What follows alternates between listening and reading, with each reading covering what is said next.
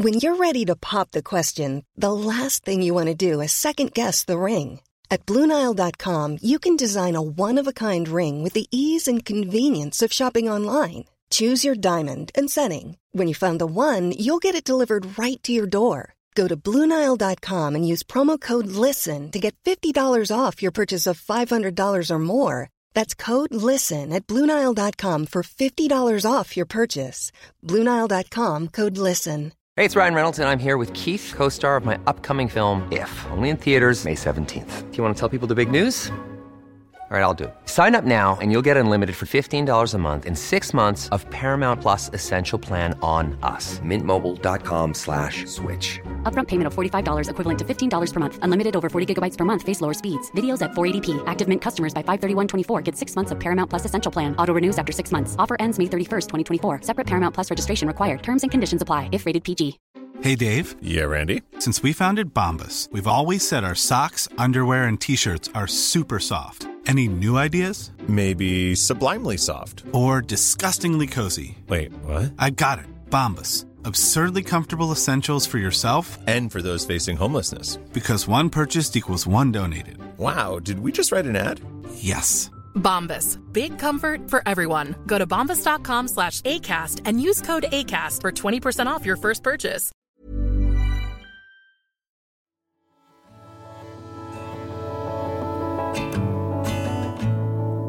Hi, I'm Megan Gilger, and welcome to the Fresh Exchange podcast.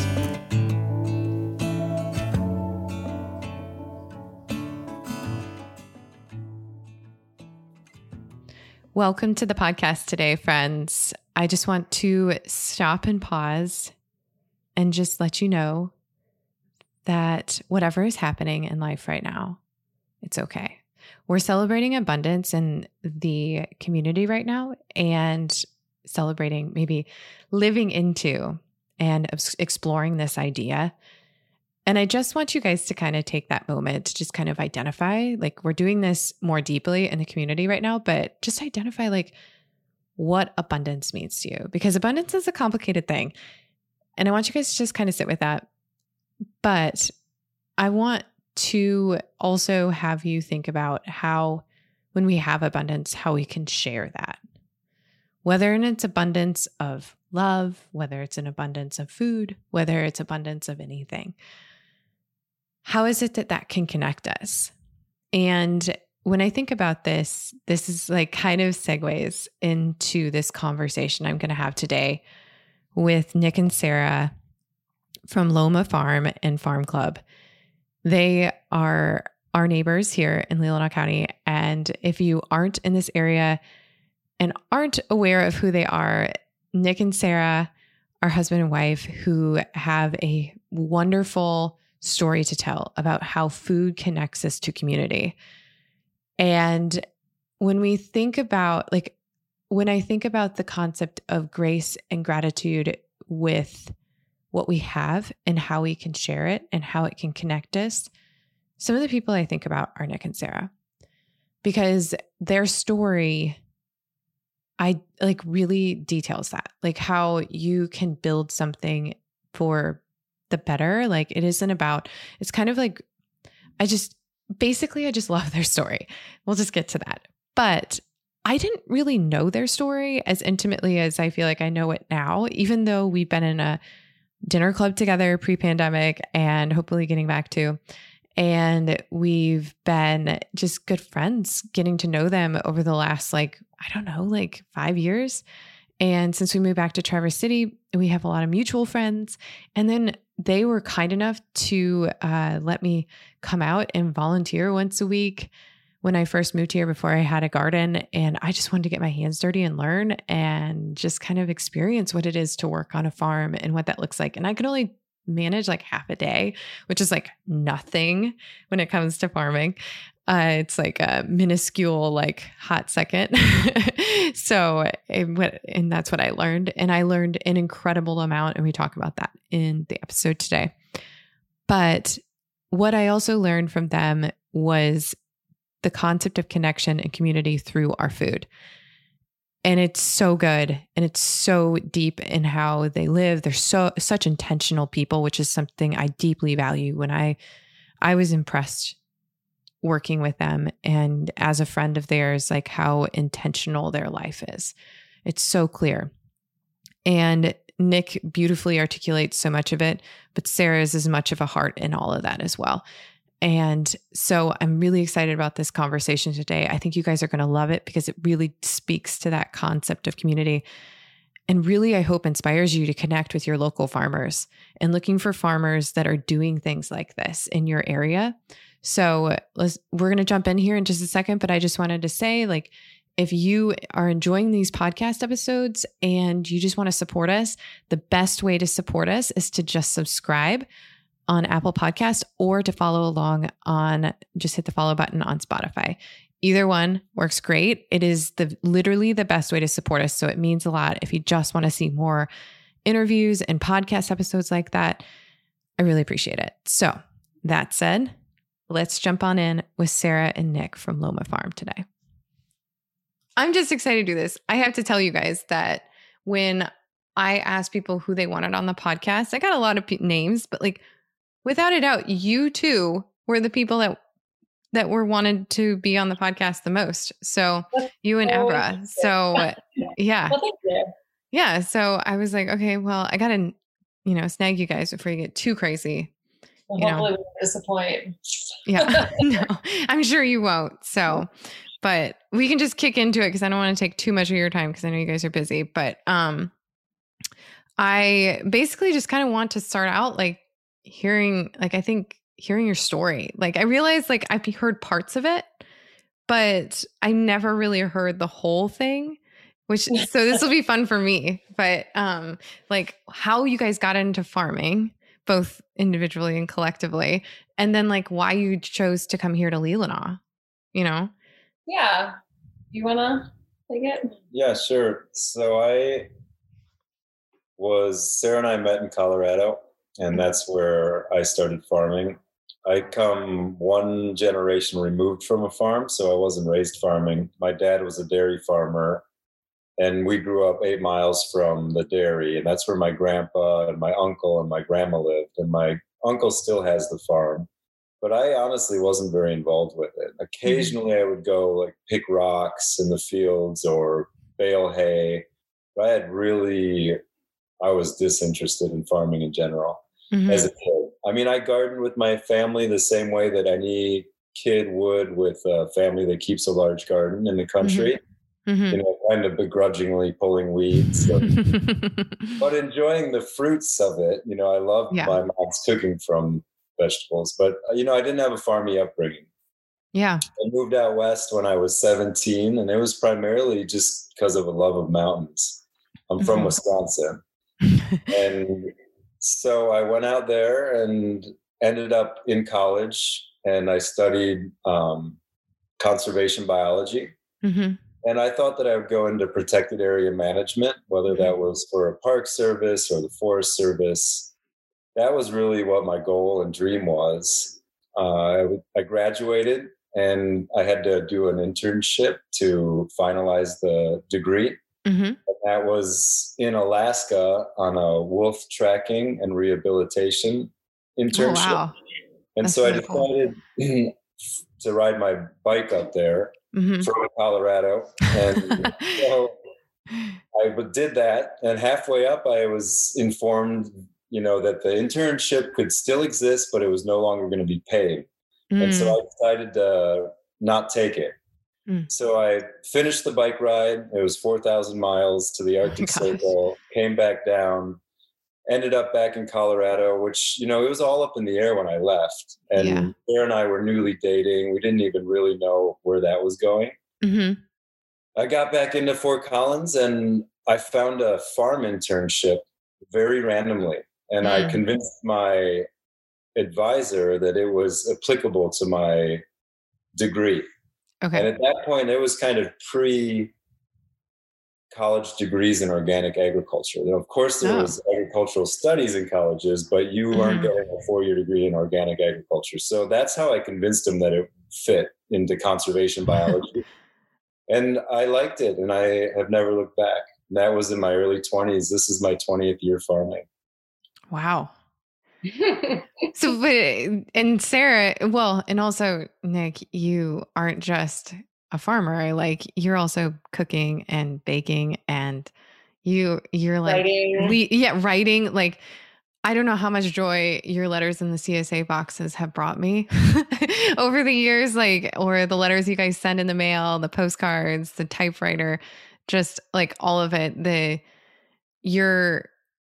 It's just like, I don't even know if it's branding. Like, it's just who you are. Like, it's just who he is. Yeah. And that, I think, just is just the piece wherein people, like, there's always this conversation in our community that, like, about Loma, and it's just like this feeling. It's more when you say that, and I think that's because of both of you, and that, like, feeling of community and just being yourselves and enjoying certain things and making them intentional parts of what you do.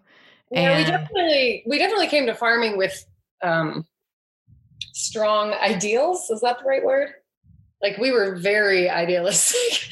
And Nick had a goal to live on as like little money as possible. And like the guy you first farmed for that very first internship one time said to Nick, you're bad for the economy, because he wouldn't buy anything. He would not he would only take showers in the pond, the irrigation pond that was on the farm. He only rode his bike everywhere. He would only like eat, an oatmeal and vegetables. And yeah, he was pretty hardcore about it. So I feel like that of like that's the nugget of why he started and why he continues to do it. And so it's really like just kind of within him. Yeah. And Sarah, so how did you guys connect then? And then how did you get to Leelanau from Colorado? When he got back to from Alaska and did that internship, I at that time was working at a food co-op, and he had worked there as well. And I had worked at one, or volunteered at one in college. And so that was our whole community, that was like a really big, huge part of my life.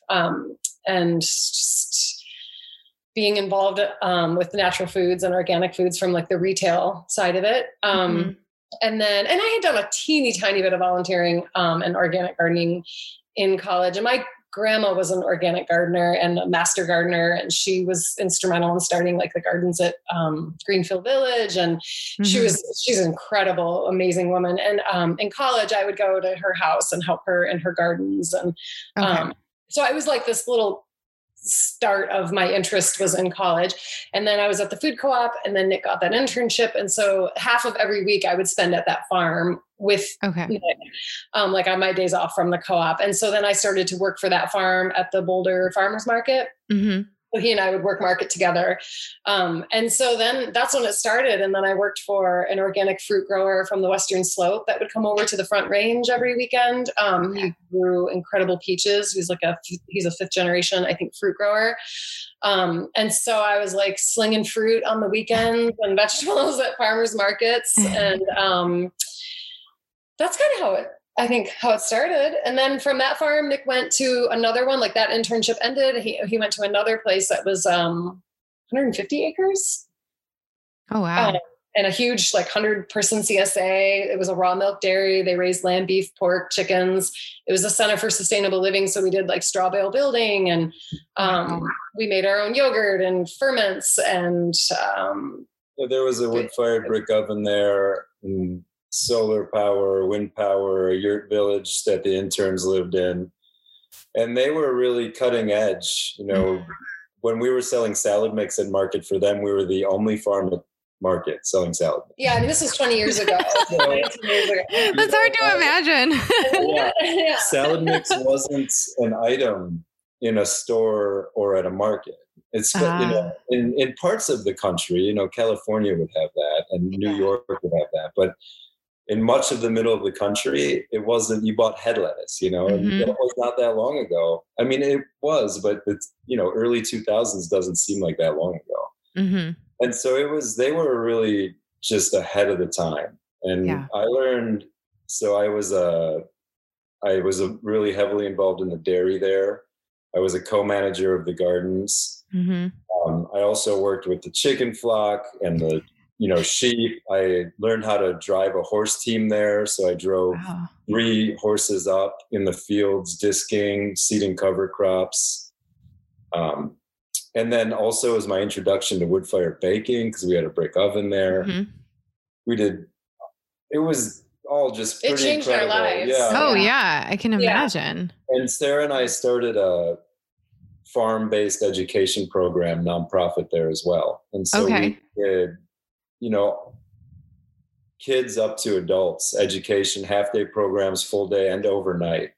Wow. And so that was really, where I realized that was definitely what I was going to do, and that it fit my personality well, and that it was the best way that I could live with the least possible, but with the most fruitful life. And that was really the goal. How can I kind of check out of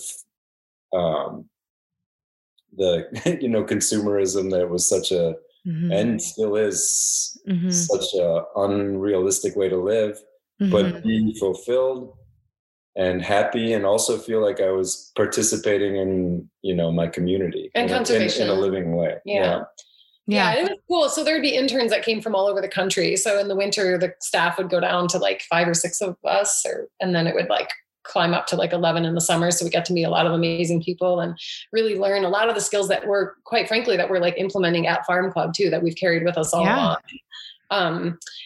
So yeah. And then after that, then we moved to I was always in the Front Range, but then Nick came back that way, and we started our own CSA farm and market garden.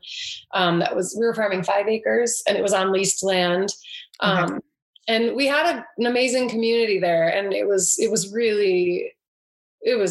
Our little red pickup truck, we would pull in the farmer's market with just like, the typewriter and the truck overflowing with produce, and it was such a show. It was so much fun.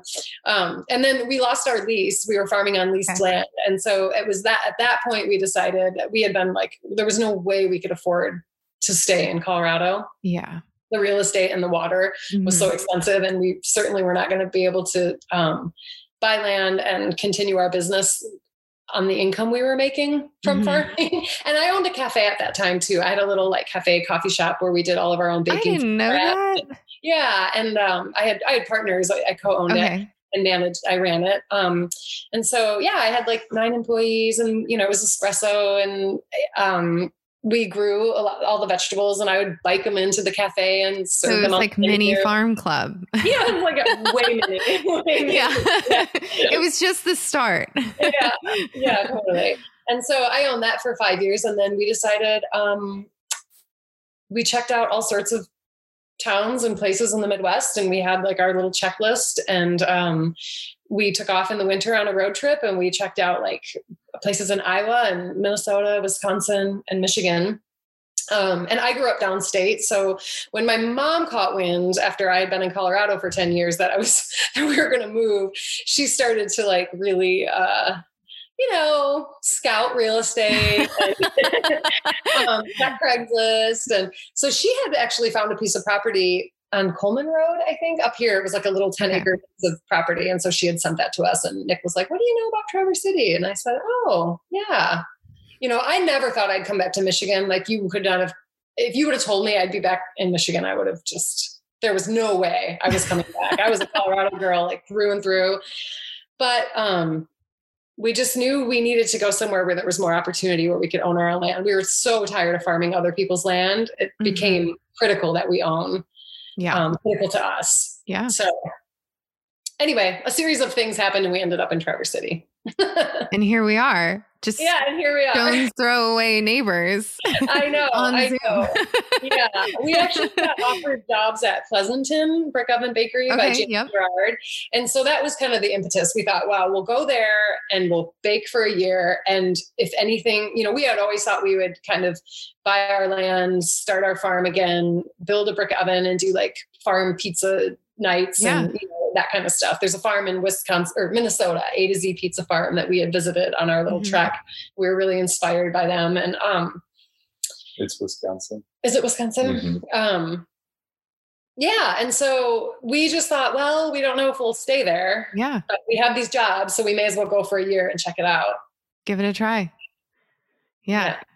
Well, and I guess I didn't know all the like you guys always tell like little bits, like at dinner parties, you guys have talked about like little bits of the story or like, you know, things like that. But it's just cool to like hear it all at once because it makes a lot more sense. Like, I think like how, like, I just think like life always takes us through these motions, you know, that lead us to the next thing in some way, whether we realize what we're going through or not. There's this moment that happens and then we realize, oh, you know, like 5 years down the road, like that's exactly why that happened.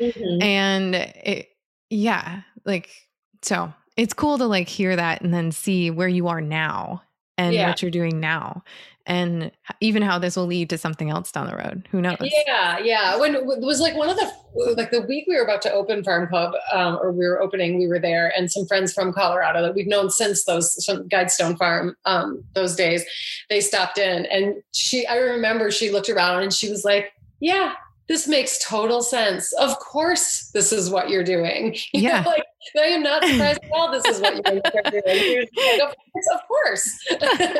And I thought, oh yeah, I guess, yeah, she has different perspective, and I appreciated hearing that from her. Well, and I think like some people listening to this obviously won't be from Leelanau County and Traverse City and know who you guys are or like what Farm Club even is. But I think it's, to describe it, I think, well, first of all, you guys held so many farm dinners. Like if you, as a member or somebody in the community who was a part of what you guys were doing, you held these dinners that there are probably like 2 other places that I've experienced, like I guess I would just say like the communal aspect of what it is to gather in a very real and honest way. And you guys, and then Kimmy and Andy did that.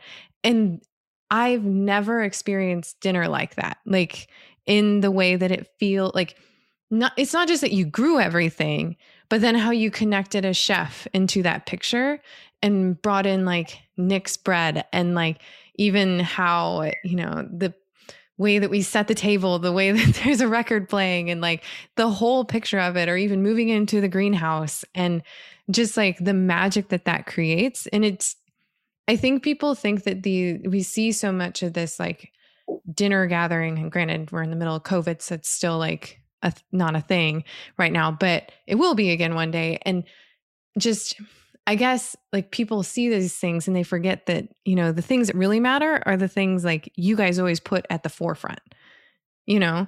And I guess like how, like, I think some people would wonder like, how did you know those are the right thing? But I think it's more than that. Like you guys just saw that the people and the individuals and the food were the things that needed to be celebrated. And that's what I always saw. And I always was like, knowing that that's what you guys would do. And so I always have valued that in what you guys do. Yeah. Thank you. So, but did you learn that, or is it just something that I don't know if you can even put words to probably, because it's one of those intangibles, I feel like, right? Yeah. I think that we are learning it, you know, always. And we learn it from others. I can remember once someone told me that being a good host is a real skill, but they said being a good guest is an even better skill. And so going into people's houses, and especially the ones that really charm you and you're impressed with their style and it feels flawless and everything's well placed, and not in a pretentious way or even intentional, but just in a way that makes you feel comfortable and good and happy. And so I think paying attention to scenarios like that and wanting to mimic people that are so good at it.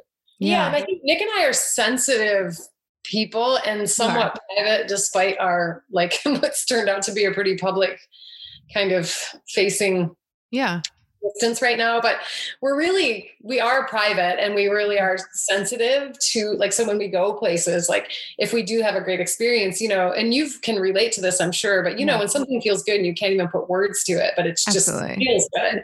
And I think the opposite is true. If you go somewhere and like the light is bright and the, the music is just noisy, and I don't know, there's a lot of different things that can be just kind of jarring on some level.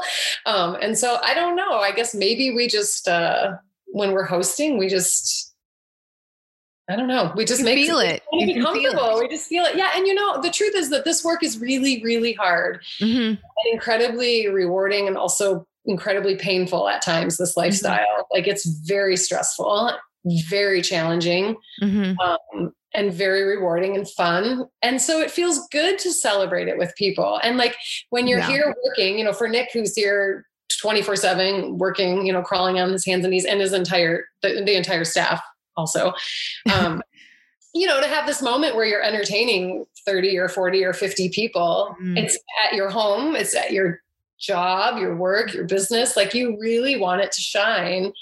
You want it to be beautiful. We're proud of it. And so it feels like it would be a disservice to just like have people out and just have, buckets kicked around and the vegetables not shining. And, it's something we're really proud of. And well, you're feeding a community out of us, so it feels good to like share it.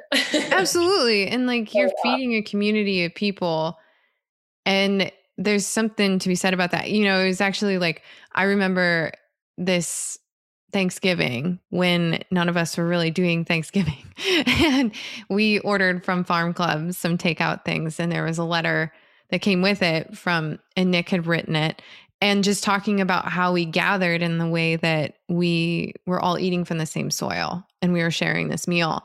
And I think we forget about that so often, is that how important that like concept is, that, and that's why I think I really fell in love with the concept of, a crop, like community-based agriculture and like supporting farms that way, is because it's like, okay, you guys are doing all this heavy lifting. We get to enjoy it, but we also get to like support you through that process.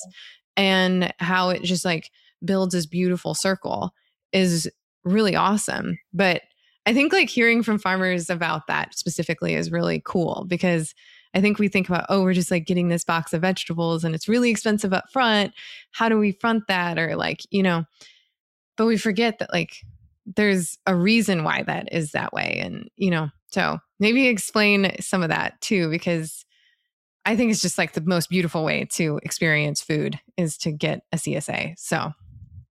Yeah. I wanted to touch briefly before I go into CSA on the whole experiential dining thing. One thing was when we moved here, we didn't have any contacts. We didn't have friends. We didn't have family. I mean, Sarah's family lived downstate, but that was 4 hours away. And so you didn't know anyone, like you didn't have not a person. That's amazing. We quickly got this farm going, and we would go to market and people would just walk right by because we were new and we weren't vetted in the community. And we had come from a community where we were so embedded. We didn't have to advertise. We didn't have to talk. People trusted us. They knew our food. Everything we brought to market sold. All of our CSA shares sold.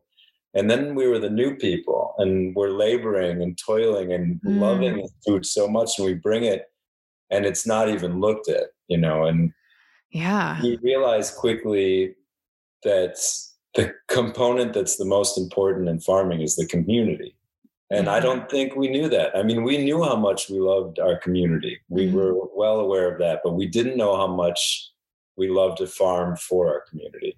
And having that missing was revealed it all. And so that quickly made us realize how important CSA is to us to build that community, but also how important it is to share the experience of the farm with the community via the event. That makes so much sense. We would have a moment, and there's so many moments in food. And to me, we'll be eating something and you're just almost not believing how good it tastes. You know, this fresh thing out of the field. Like, and every year we do this. And every year we're first blown away. radish. The first radish, we're always like, oh my. Yeah. And so the first pea, the first green bean. And then so how do you share that is the question. And then at the same time, I'll be writing the newsletter for the CSA, and I'm always listening to records when I do, and often having a drink. And it often, you know, I'll be playing like a bolero from Mexico that they're so emotional, and and I'm feeling my memory of the work from the week. I'm experiencing the memory of the eating and this music, and this is what I need to share with people, because it feels more real than life itself. Yeah, I resonate with that. Yeah. So that is the stage that we would try to set for both the CSA as an experience beyond just eating, but as a community experience, an experience of what the land is and how we can relate to it. And then the dining experience with dining events on the farm. Yeah. Yeah. Gosh, I feel like that's like how I write, is I like have to have the right music and like the right drink. And I hate admitting that I have to drink sometimes in order to get the words out, but it's so true. Like, so I so connect with that. But yeah, that makes so much sense too. Like why I think that paints a really important picture though of why the community, you know, as CSA is really important to farmers, because I think there are many farmers that are in your situation where it's like you're moving into a community where it's affordable to do the work that you want to do, and you want to serve that community. Like that's what you're there for first and foremost, right? Like you want to grow your vegetables and serve that community well.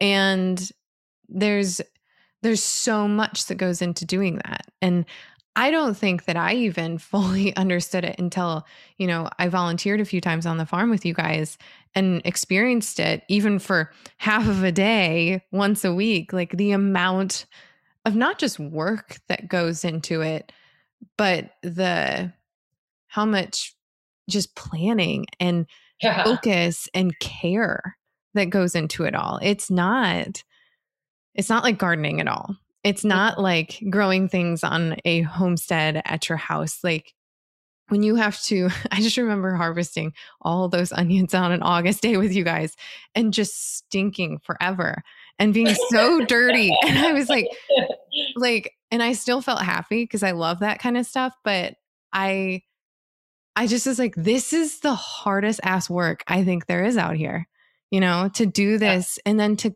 come up shining and happy and like excited to share that and present it and like see how an onion looks when it comes out of the ground and how it looks on your farm stand or in your CSA box is unbelievable. So, so that's a piece of it, is the community and the community support of agriculture. And then there's like the supported part. And that's where I think maybe your question, you know, was also what you were also kind of wanting us to speak to. And that's like, I feel like the first 10 years of farming, Nick was learning how to farm. And the second 10 years, it's been learning how to run a business because they're two different things, really, you know? And so like you can take an internship to learn the farming piece of it and even manage it. But if you're managing someone else's farm, it's even different. But yeah, then there's just the business piece of it and just like invoicing and QuickBooks and, you know, all the really like super sexy stuff. Yeah, exactly. And just like sales, you know, like there are spent times where like other, I don't know, like our sales would dip for some reason or just something would be going on. And, you know, it would be like Nick would have to like throw the sales hat on and like hit the pavement and go visit all of our restaurants and check in with everyone and just really let them know that we were thinking of them and caring for them and wondering what we could do. And like, you know, and so there's like that sales piece of it too. And so, which involves the community aspect of it, you know? Totally. And we intentionally, you know, when we moved here, we set ourselves up to be a restaurant farm. Communities like CSA also, but primarily restaurant and a little bit market. And a big part of what we would do would just make sure we were showing our faces in the restaurants that were our customers too, and getting out there and trying to support them, because we did not for a minute take for granted their support of us. And we just really wanted to, you know, make those connections and support them. And because I think that chefs are probably, when we're out here, like the onion harvest that day that you just talked about in that moment, I think like, yeah, the chefs in the kitchens, they're on the other, they're like working just as hard, you know, like they are. A really intense profession and stressful and not always really comfortable. But anyway, so the support part, I don't know if you. Yeah, this is always the conversation that's had around CSA is the importance of that early income in spring. Farms have the largest percentage of expenses coming in spring. You're buying all of your inputs, your seeds and your fertility. You have a lot of labor, but you don't have any income. And so it is not just like a sales pitch. It's the truth. Having that early income from CSA, if we didn't have it, we wouldn't get through spring. So, and many farms, this always blows my mind, but many farms take operating loans every single spring. And it's a 1-year loan. It gets you through the spring and into the summer. Then you pay it back. They often come through like farm credit unions or the USDA. And it just blows my mind that there's a business in the world that exists that needs to get an operating loan every single year to get through the spring. But a CSA is an operating loan. It is. We are getting that money and we need to pay it back via vegetables. And so it's just the way that it works. It ebbs and flows. There's times of abundance and times of scarcity, and it happens every single year.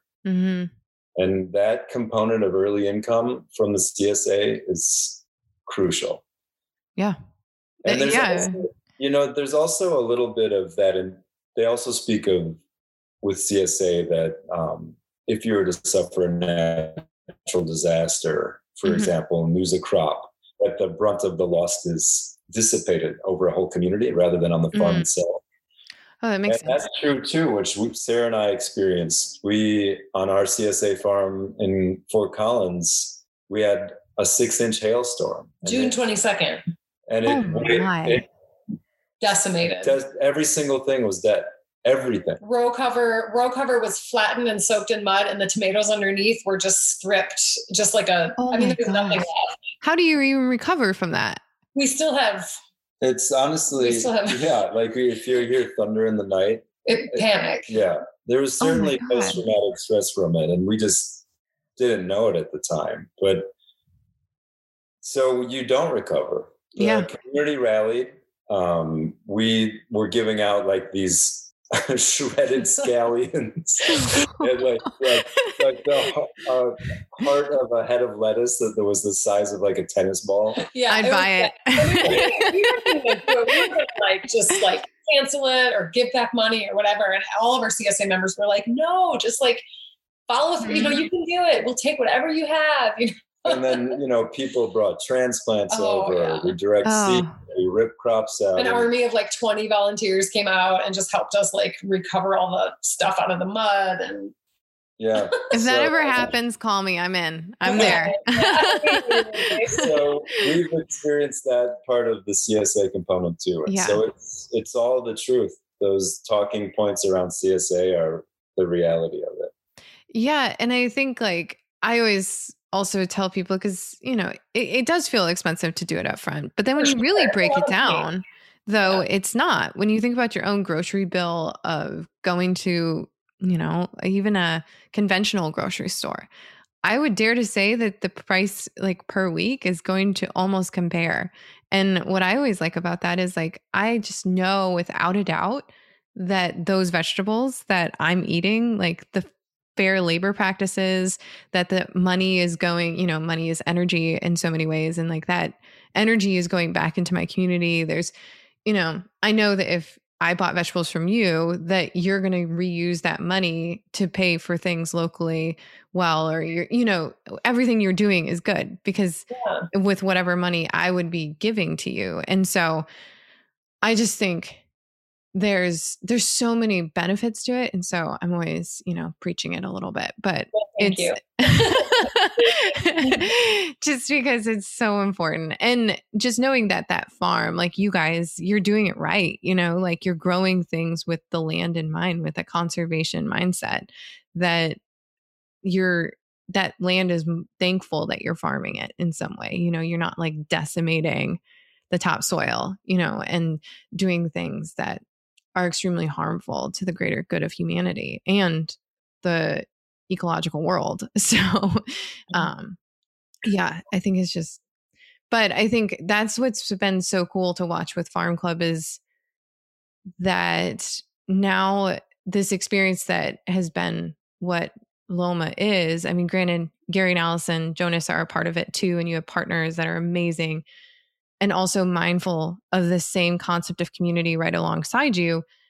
But it's this thing that most of us as locals have been able to experience with Loma, and this feeling that is exuded from what your vision is now being able to be experienced on a more like, I don't want to say commercial, but it kind of is like more of a commercial aspect. And, you can have those like dinner experiences that I'm talking about at Farm Club now, like that communal aspect that, just being able to sit in the summer underneath all that garlic hanging outside, I think that's just so Loma, like, and now Farm Club, and I just think that that's so cool. So it's amazing to see. And then for people just to walk through like the rows of vegetables that you guys are growing. And because there's so many people who don't get to experience that. And I just feel like it celebrates what Leelanau is too.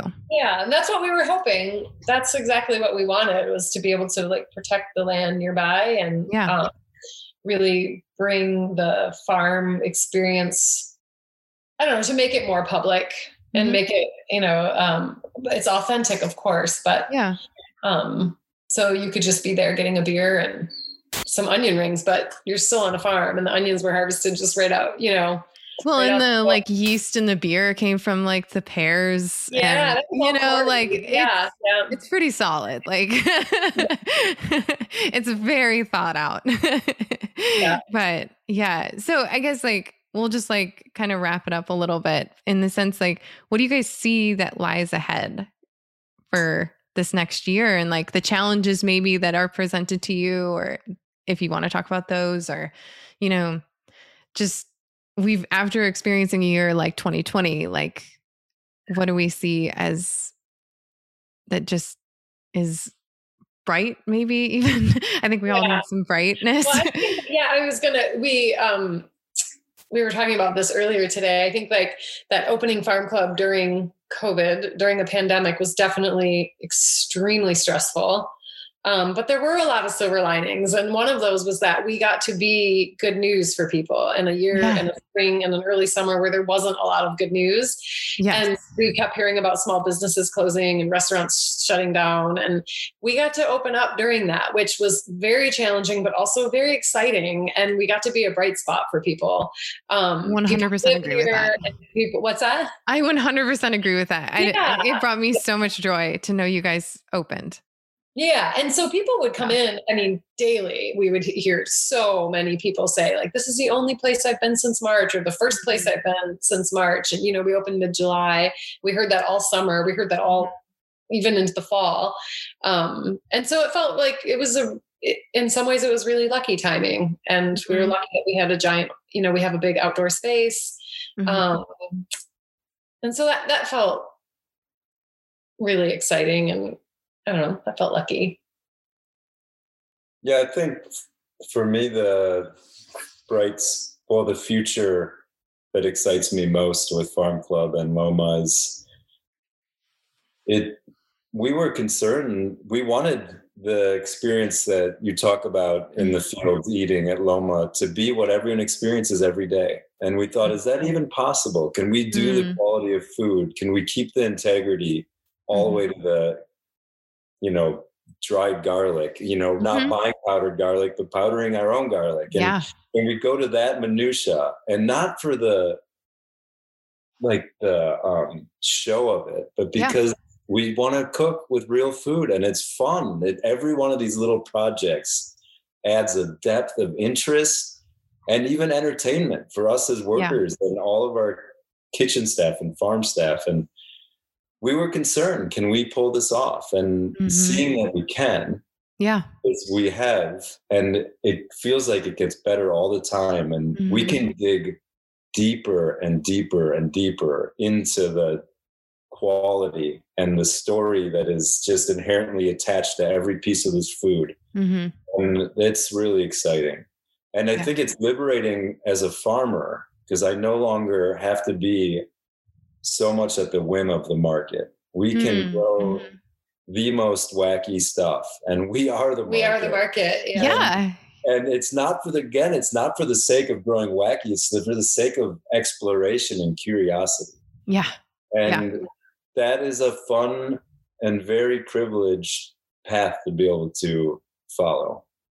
Yeah, that's I like that you say the word curiosity, because that's what it feels like. Like that comes through in so much of what you guys do, that at Farm Club and at Loma, where there is this sense of play and curiosity in what you even choose to grow, why you choose to grow it.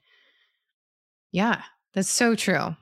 I like that you use that word. I hadn't thought about that, and that's something that I've really tried to pursue personally, like this last year, is just more curiosity and not like jumping into some, it's like, why am I doing this? Oh, I'm just curious about it, and that doesn't mean that you're necessarily right in your curiosity or that will pan out a certain way, but in a positive or negative way, but it's just fun to even try. Yeah. It's really fun. It is an exciting thing to have kind of a culmination of, decades of growing food and cooking food and traveling and studying food and language and all of these moments that we as farmers get to experience, just Nick and I at our kitchen table through the years. And it's so fun now to have, I guess a platform, for lack of a better word, but like a way to share this with people now, whether they're total strangers or friends. We get this opportunity for Loma to evolve as a business and to be able to like share these really incredible moments and this great food. Yeah, sometimes it feels like we're excavating history for remembering how to live on the planet. And what does that mean, living at the 45th parallel where it's winter half of the year? Can you actually eat well off of your land? And the answer is a resounding yes. And that history still exists. And now we can be the torchbearers and we can pass it on. And look, we can do this. And it's not a sacrifice. It is actually a tremendous uplifting of the lifestyle. It's a celebration. We have this kitchen now full of chefs and cooks and non-cooks and non-chefs that are coming and working at Farm Club. And they get to we get to learn these and celebrate these and teach these food traditions together also, which is really super fun to get to share those. And we ran a restaurant and used, I think 90% of the produce we've used on our menu since July has been all Loma, and even in March, February, January. And that's something to be really proud of. Yeah, I can attest that guy. Winter, the winter rations were a huge hit in our house. They were like, oh my gosh, it's like, I was so sad when they ended. I was like, no, it can't be over. We'll do it again. That was one of those things that we like kind of all talked about. Like, when you're dreaming up Farm Club and you're like all these ideas and this all sounds really ambitious. Like, and we could do this and we can do that. And we have all these great ideas. And then, a lot of them you think never happen or won't happen, or you think, we'll do it next year. But that was directly one of those like COVID panic. Like the restaurant got shut down. Like, oh my God, how are we going to make money? How can we feed people still? How can we make this community? It's community. Exactly. Yeah. And when I saw that, I was like, I sent it to like every single person. I was like, sign up. Like, we got to do this. This is so fun. It's like we're eating together, but we're not. Well, thank you. Yeah. And even like when you guys said, like, I remember when we got the cabbage soup and I just was like, I mean, I've had cabbage soup before. I mean, I'm a northerner, so that's like not an abnormal food. But I was like, oh, guys, like this.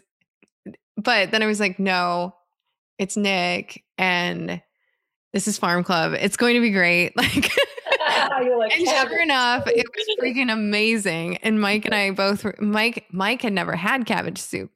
And because he's a Texan and that's like, why would I ever have cabbage soup? And like, and he was like, okay, like I'm into this. Like, and I think a few weeks later we made, after the rations had ended, he was like, can we make cabbage soup? And I was like, well, it's not going to be as good.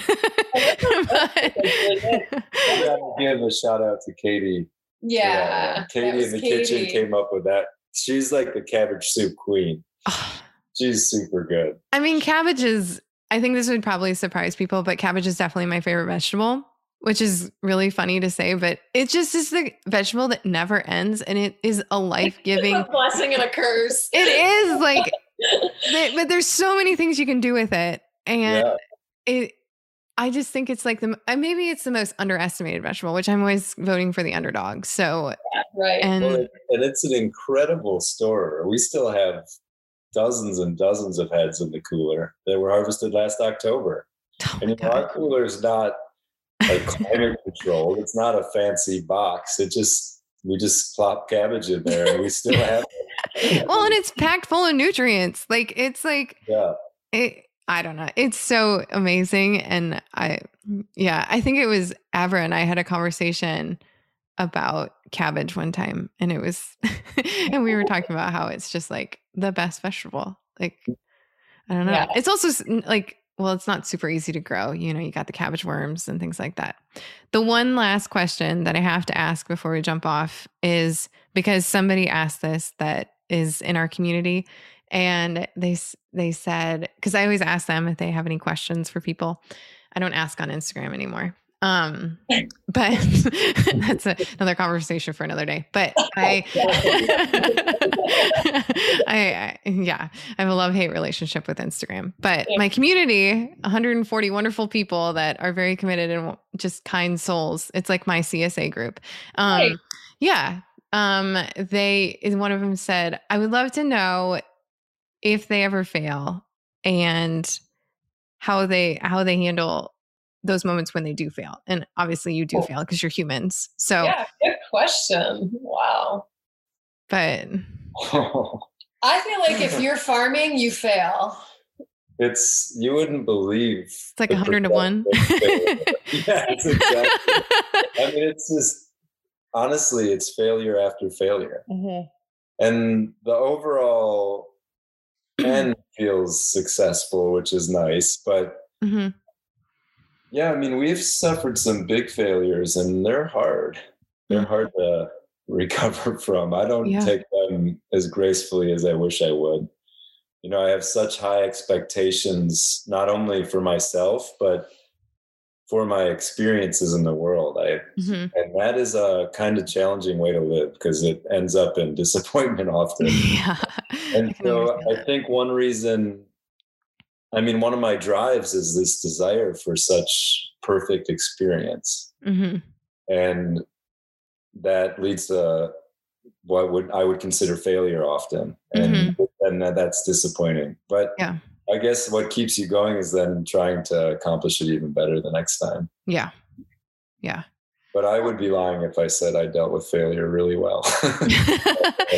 I remember actually a specific moment at Black Market, and I was there like doing a meeting or something, and you walked in, and I think it was like early October. It was like before we would have a normal frost, and we had gotten dumped on, like I think like 6 inches.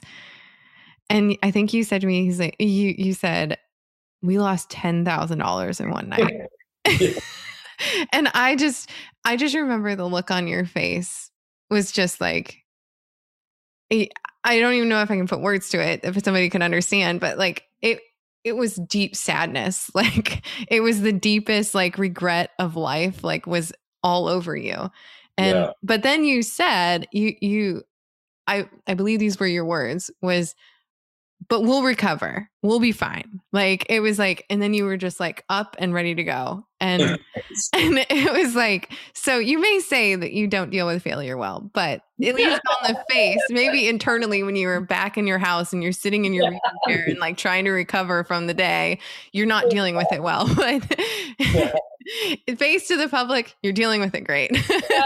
Well, that's good. Yeah. So considering that's a huge loss, like that's a big loss. That would, but yeah, no, you had said how when harvesting the onions, you were having the realization of this is like the hardest work that there is. And the first thought that came to my mind is, no, the hardest work is that your farming is out of your control. Like the labor is the easiest part of farming. And for me now, as I've been I can see that. exposed to the risk. Yeah. That is, you can be the most organized person in the world, the most prepared, the most planned out, the strongest crew. And the weather will still bite you. Yeah. And bring you to your knees. Yeah. And it will also provide, which is proven because we all are alive. And so, but it's hard to remember that in the moment of loss that you've invested so much toil into. It is. And then it all feels so pointless. Why would this destruction happen? It's just the nature of it. Yeah. But that is, to me, there's nothing, it's impossible to explain until you experience the vulnerability.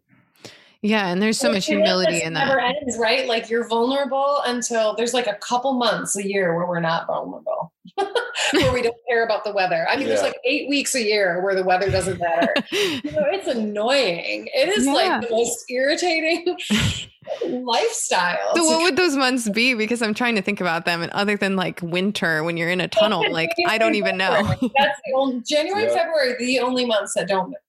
And even then we have a cooler full of food that could also get ruined in some way, but not by the weather. And I feel like those are the only 2 months that we can kind of just like not look at the weather, not think about the weather, not talk about the weather, not be asked about the weather. I mean, other than for skiing.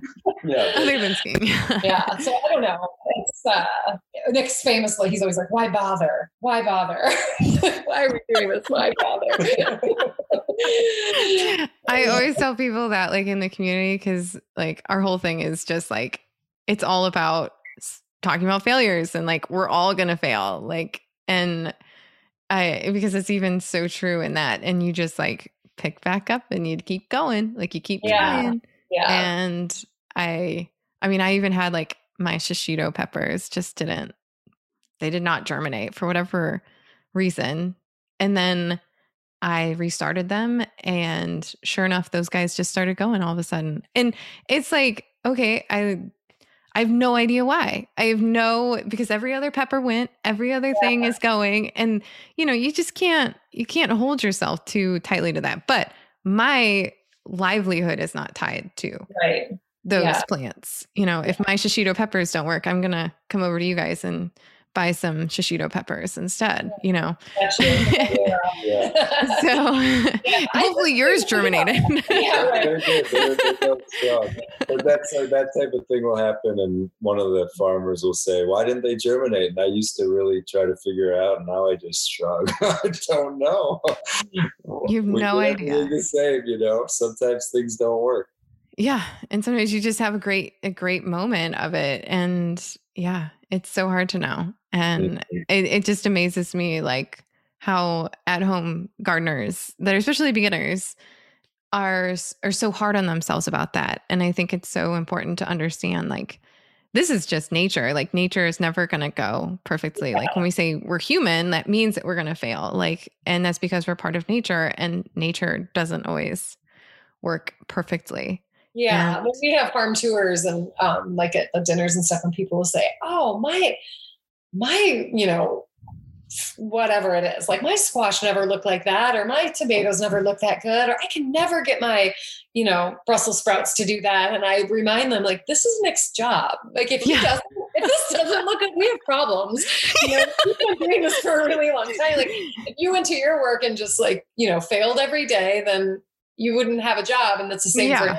Like, he has to figure this out, and he has to make it work, or we don't, pay our bills and pay our staff and our insurance and, all of that. Yeah. So it's, it puts it in perspective sometimes. Like, we fantasize about having a home garden, Megan. We can't wait for the day when we can just have like a cute little garden that we could like weed in an hour, and it would be so fun. One day. Do a farm. Yeah, totally. And then it'll turn into a farm because you'll be like, well, I also want to try like 15 types of peppers, and my 2 raised beds won't hold those. And then you're going to be in our situation where you basically have a farm. And exactly. But well, you guys are amazing, and I cannot wait to sit around a table with you very, very soon. So that would be so nice. And I really miss our like dinner club and all of that. Know. Let's do it. We'll get it going again. I know. I'm thinking, this summer, I think we just got to do it and just pick like a random Monday or Tuesday night and just make it happen. Yeah. Like once a month or every 8 weeks or something, just get it on the books. Or even just meet at the beach. Even better. Love it. Yeah. Well, thanks for chatting. Thanks for asking us to participate. Oh my gosh. Yes. And hopefully we'll do it again, because I think there's probably going to be a million other questions that people have. So thanks so much, Sarah and Nick, for sitting down. I know it can be so busy. And so it meant so much that we got to grab some time together. And if you guys are at all interested in more of what they're doing, you can follow them through all the links in the show notes, and definitely check out Farm Club. It's super innovative, super interesting. And I just remember sitting around that dinner table when this idea was cultivating and stewing with their partners in the business, Gary and Allison Jonas, who are dear friends of ours. And just watching this come to life has just been so incredible, especially during the pandemic when it launched July 2020 and the doors opened. And to do that was I thought it was one of the bravest, most inspiring things I saw in our community, because in a time where we all needed connection so much, they made it happen in a time where most people wouldn't have started something. So that's why I love them. That's why they are people that I just deeply value in my life and that inspire me. So, and I feel so thankful that I get to live in a community with people that see that, do that, and then everybody else rallies around them and says, yes, we're going to follow along with that. It's amazing, to say the least. So check out Farm Club, go and support them. Find Loma Farm if you're up north, and, purchase some veggies, extra fancy veggies from them, as they call them.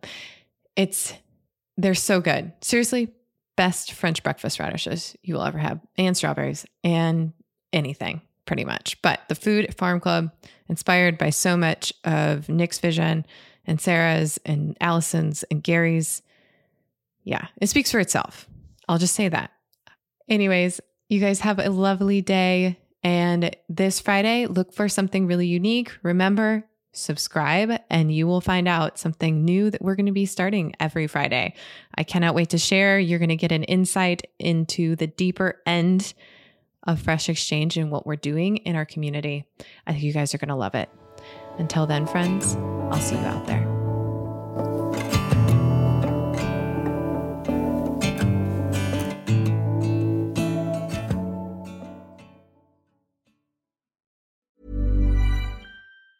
Mom deserves the best, and there's no better place to shop for Mother's Day than Whole Foods Market. They're your destination for unbeatable savings, from premium gifts to show-stopping flowers and irresistible desserts. Start by saving 33% with Prime on all body care and candles. Then get a 15-stem bunch of tulips for just $9.99 each with Prime. Round out Mom's menu with festive rosé, irresistible berry chantilly cake, and more special treats. Come celebrate Mother's Day at Whole Foods Market. Ever catch yourself eating the same flavorless dinner 3 days in a row?